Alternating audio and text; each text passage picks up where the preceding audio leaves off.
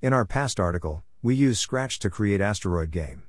Similar to the article, we will use p5.js to work on Asteroid Game by creating a spaceship that user to maneuver on the screen with finding the asteroid to destroy. Let's explore the details using p5. JavaScript. Ship's cover. Spaceship main program. Ship HTML. 1.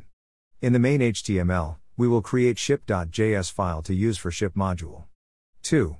Next, in the sketch.js, we will initialize a ship variable to call ship function, shipfunc. Ship function JavaScript. Ship's code. 1. Create a ship function, shipfunc, with variables. 1. Pass using create vector to use x, y position. 2. R is length of triangle of 3 lines. 3. Rotation as to rotate the ship when it is key pressed to move. 4. Heading of the ship diagonal pointing to. 5. Vel is velocity of ship by using create vector. 6. Is boosting to toggle the accelerate the triangle ship when key is pressed. Ship's code 3. 1. Next, we create a render function to use to display the ship. 1. Translate pos.x and pos.y is to move the ship at the center of the canvas. 2. Rotate the triangle to 90 degree pointing to north. 3. Create triangle using triangle function with r, radius, of 20. 4. Colorize the triangle to same as the background color, black. 2. Create a set rotation, turn and edges function. 1.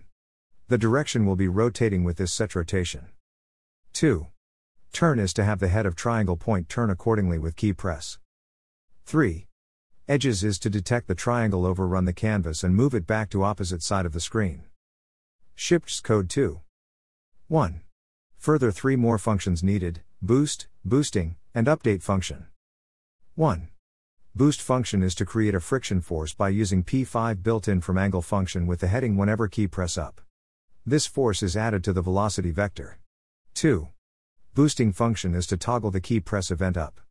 3. Update function will be always updating the pos of the ship by adding the velocity value. It is check the toggling of boost to add boost into velocity. Back to main sketch code. Ship main code 2. 1. Add in the draw function to call the render, turn, update and edge to let the ship run smoothly in the canvas.